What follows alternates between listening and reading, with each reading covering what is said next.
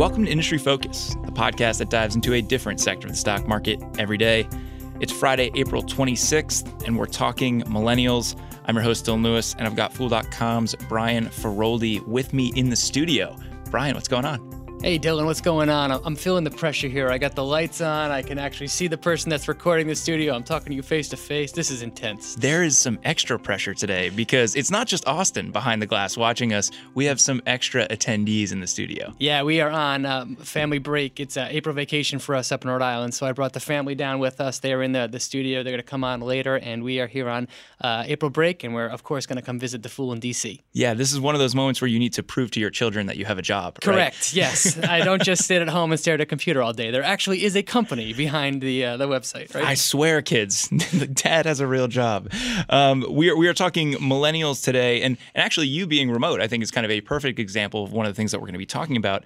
But really, what we want to do at the show is kind of give a breakdown of what people might want to expect with the millennial generation becoming a larger part of the workforce in the United States, a couple different ways to play it in terms of stocks. I'm kind of thinking about this the same way that Jason Moser has his war on cash. Yeah, totally. I mean, millennials are an incredibly important generation. They are an increasingly, their purchasing power is going up. They have certain preferences that are different from other generations. So getting to know them, getting to understand them is critical for investors. Yeah. And you know what? We're both millennials too. Yes. I just barely qualify, but I am a millennial. But you qualify. And for the purposes of the show, we're going to generally define it as people that are between 22 and roughly 37. We both fall in that range, Brian. Yes. We can enjoy that. You are at different spectrums of the range, but correct. We are both millennials. I think that gives us good perspective for the conversation. Some of the main stuff that you'll hear when people are talking about millennials, and some of the stuff that gets most of the headlines, is that you have this mentality of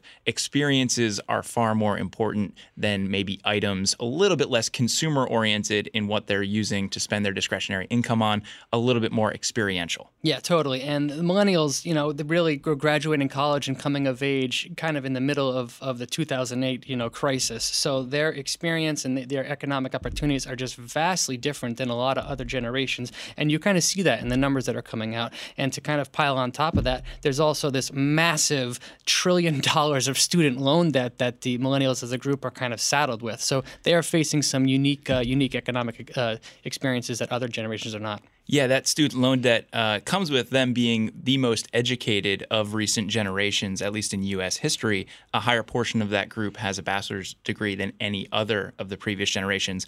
But that education has not necessarily meant higher wages. So I think what we've seen is a lot of very deliberate spending on behalf of millennials. Most of it is going towards things they really care about, either experiences they want or brands that they're very aligned with. You see that there's much more of a focus on, okay, well, what's this company's impact if I'm going to be giving them my money? There's more of a sense of voting with dollars there. Yeah, totally. A lot of millennials do think that they want to have some kind of positive social impact on the world when they are spending, with who they want to work for, with who they want to vote for. That is definitely something that companies today are going to have to keep in mind. And you brought up the economics, and one stat that I found really eye-opening was that the average millennial is earning about 20% less than their parents were at the same age, and at the same time they also have this huge student loan debt kind of hanging over their head. So when you add that together, it's not surprising to me that I see that the millennials get a rep for living with their parents for long and being the boomerang generation and not kind of having a delayed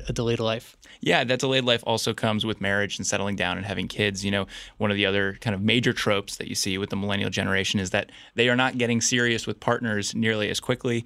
I guess I kind of fall into that group. I'm 28 and I have a very serious girlfriend, but we're kind of delaying things for a little while. But that's certainly the reputation of this group, is because of all the financial hardship that they kind of came of age during. I think that they're focusing a little bit more on some of those major life decisions, not necessarily just kind of following the path because the path is there. And completely. And these things are obviously great to know as investors, because when you understand what they're facing and the decisions they're making, you can pick and choose companies that kind of play directly into their hand. And I think we have a good list today that's going to do exactly that. Yes. And a lot of these businesses, as you might expect, digital first. The first one that I want to talk about is Match Group, one that most people that are out there in the millennial dating scene are very familiar with. Yeah, this is a leading provider of online dating apps and products, and they have more than 40 in their portfolio. Their kind of crown jewel is, of course, Tinder, but they also have Match, OkCupid, and dozens of like smaller brands.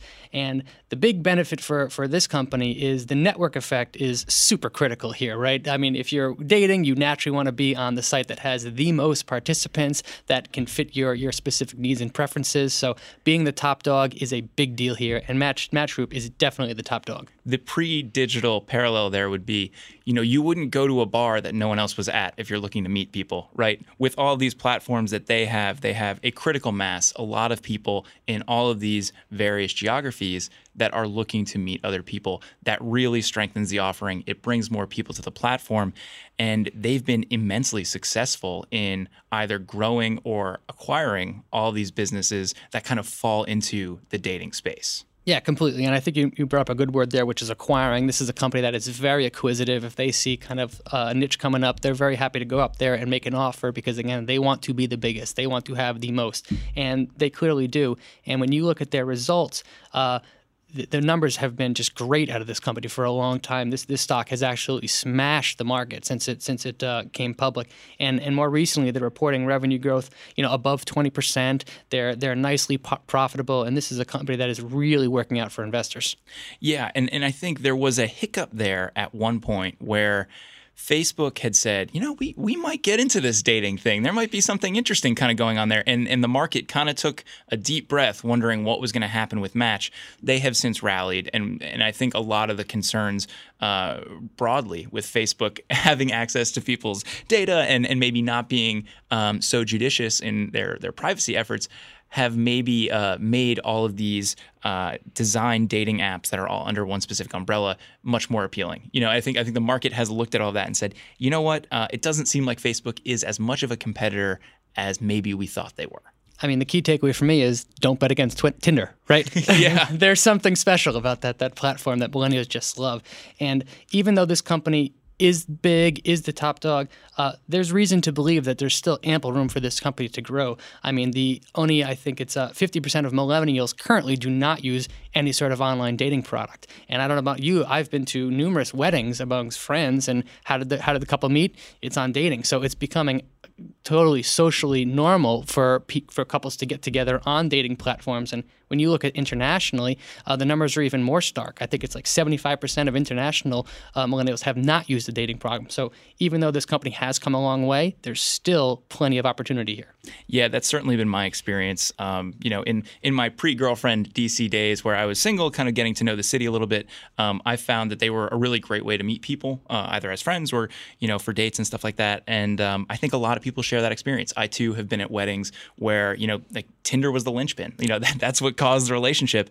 And I think that the stigma of online dating has really gone away. People are really leaning into it because they realize, if I'm new to a city and I don't know anyone, it's a great way to get to know folks. Completely. Not only that, but you can, of course, match up by a whole bunch of preferences and that you can't necessarily get when you're randomly bumping into strangers that you hope to marry one day. So I completely get the appeal of this company. All right, Brian, our stock number 2 is a slightly different tailwind, also digital, but we're looking a little bit more at the workspace here. And this is one that you and I know quite well, Upwork. We've talked about it before on the show. We've also both used this company before. Yeah. Upwork, for those that don't know, is the online matchmaker of freelancers. So companies go there if they want to hire somebody for a specific gig or a specific job, and individuals that have skills to sell can go there and find work. So this is another market where network effect is critical. Being the top dog, having the most employers and employees to connect together is critical, and they have acquired their way to become the top dog in the space. You hear very often that the millennial generation is the digital native generation. You have people that grew up online and really lean into that with their work. And I think that this is a company that really benefits from that. There's so much work out there, especially in the creative field, but even in the work that we do for Fool.com, where you don't necessarily need to be sharing an office with someone to get something done. If you're submitting articles, if you're doing video production work, what have you, there are a lot of ways where that can be done remotely. And increasingly, companies are catching on to the fact that they can get people for, distinct periods to work on projects, and it's kind of better to have that arrangement.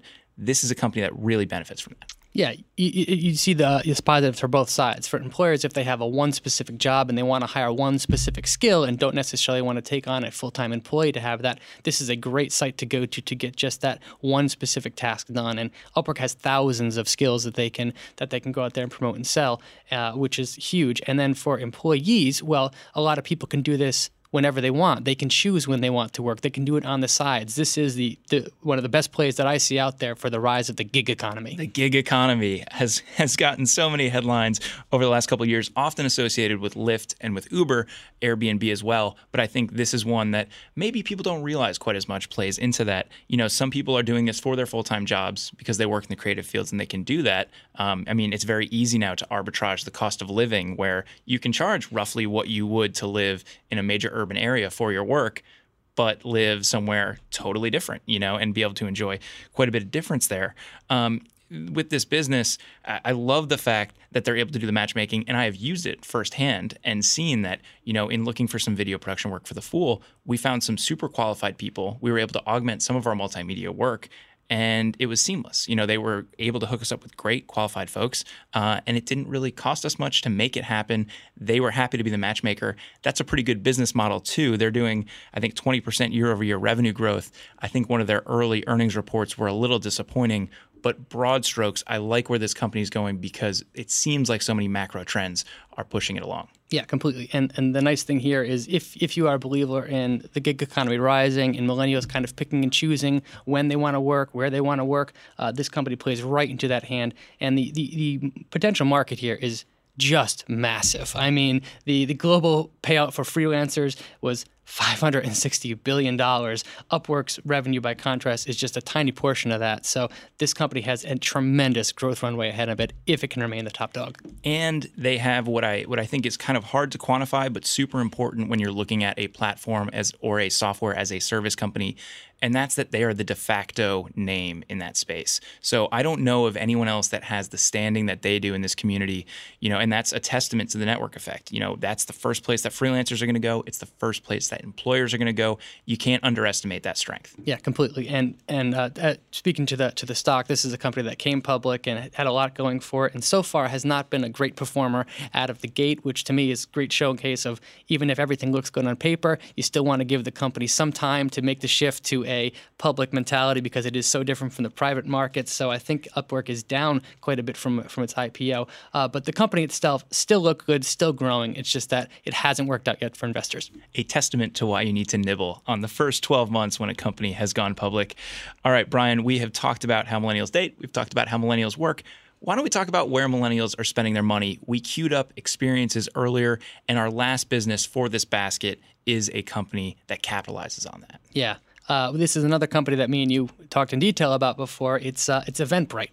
Eventbrite is a leader in middle market entertainment. So they like to say that basically they do any type of gathering. They help to organize it that's bigger than a birthday party, but smaller than Beyonce. So anything that's in the middle market there. The very high end, the YouTubes, the Beyoncés, the Jay-Z's of the world, that market is completely dominated by another company called Live Nation, which could be another good company for to play on millennials. But Eventbrite is a very interesting niche one that's in the middle. People that are content creators or want to put on shows can go to Eventbrite's platform. They can get the thing up and running. They can charge tickets for it. They promote the event. They can process payments, and they can even do analytics to help get the word out about that. So 700,000 creators are currently on the platform, and they sold 200 million tickets at 3 million live events last year. So this is a big company. Yeah, and we think of Live Nation specifically in the concert space. I think what Eventbrite is kind of interesting to me is that they have some concert businesses, but they really have a lot of other stuff out there, whether it's tours,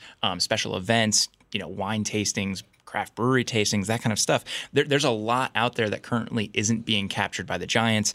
That creates a nice little space for them to work in. Yeah, totally. And what we've seen thus far is pretty good results out of the company. Again, newly public, but in their most recent quarter, they reported 21% revenue growth.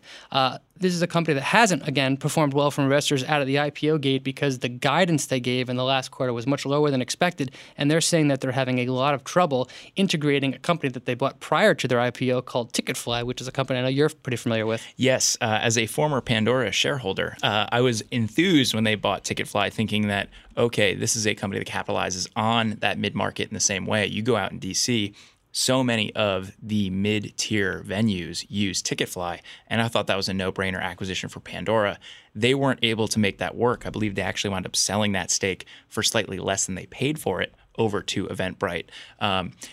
It seems like a no-brainer business. You know, if you are simply connecting people with a valuable platform and selling a digital product, that's pretty high margin. At a certain point, I assume the numbers will work, especially because Eventbrite, like Upwork, is one of the big players in the space. You know, they benefit from that name recognition. Yeah, totally. And if you believe the company's market opportunity here, they essentially think that they could grow 10x just within their current markets, just through kind of organic growth and getting the Ticketfly acquisition working. So there's still a lot for investors to look forward to here and to like about this business for the long term. And if you want a proof in concept, look at Live Nation. You know, that's been a very successful company. I know Nick Seipel, host of the Energy Show, is a huge fan of Live Nation because where else are you going to go? You know, if you want to go to an event and there's only one way to get the tickets, you got to pay them. And as consumers, we might not love that. As investors, it's a pretty good business opportunity. Yeah, I think that both Live Nation and Eventbrite are great ways to play just the rise of spending on experiences over things. These are definitely things that these products definitely appeal to millennials that want in on some special experience. So totally great stock. Both of those companies are totally great stocks for investors to look at. Brian, when you pitched me that we would do a millennial stocks show, you had a lot of names in mind. We're only touching on 3. I think what we'll do is break this conversation up and kind of touch on it again down the road. So listeners, be ready for that. But we're not just going to stop at millennials here. We're going to go one step further as we wrap this show up, and we're going to touch on Gen Z because we have some Gen Zers here in the studio with us. Yeah, we got some experts. Let's bring them in and hear what they have to say. Yeah. All right, Brian, we are joined in the studio by some special guests. I want to let them introduce themselves. Guys? My name's Lindsay Feraldi. My name's Madeline Feraldi. My name's Tyler Feraldi. And you are the children of Brian Feroldi, yes? Yes. What do you guys think that your dad does all day? Write and on his computer, then post it. Yeah.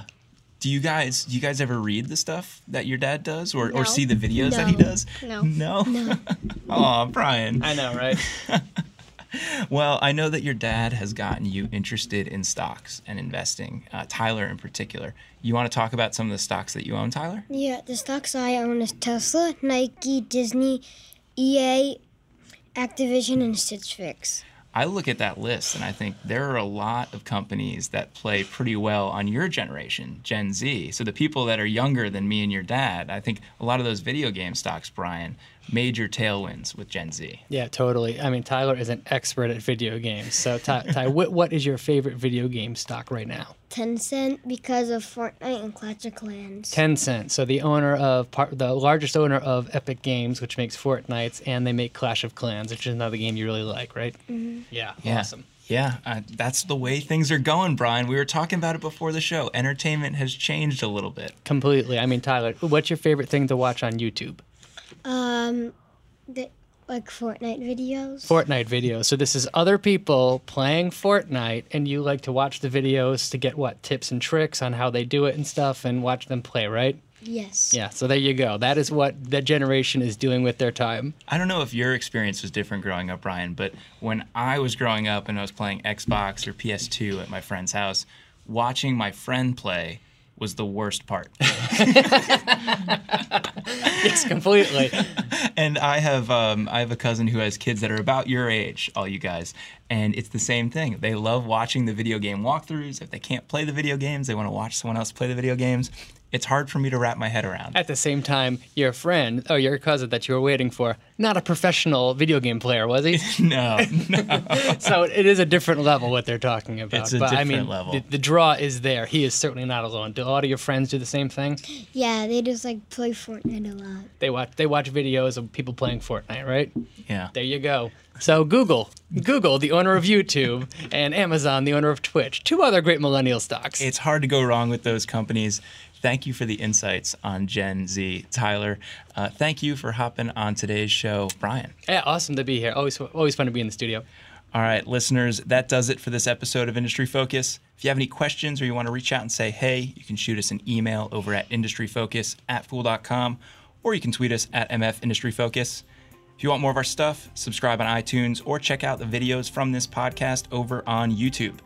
As always, people on the program may own companies discussed on the show, and the Motley Fool may have formal recommendations for or against stocks mentioned, so don't buy or sell anything based solely on what you hear.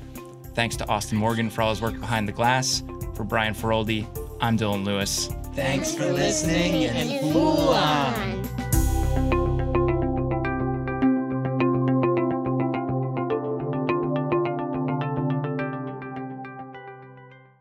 What company would a clown like to go to? The Motley Fool. Why did the penguin go to the wrong company? Because it took the wrong direction. What's a math teacher's favorite dessert? Pie. Very good. Yeah, awesome. Thank you guys so much for helping us out today.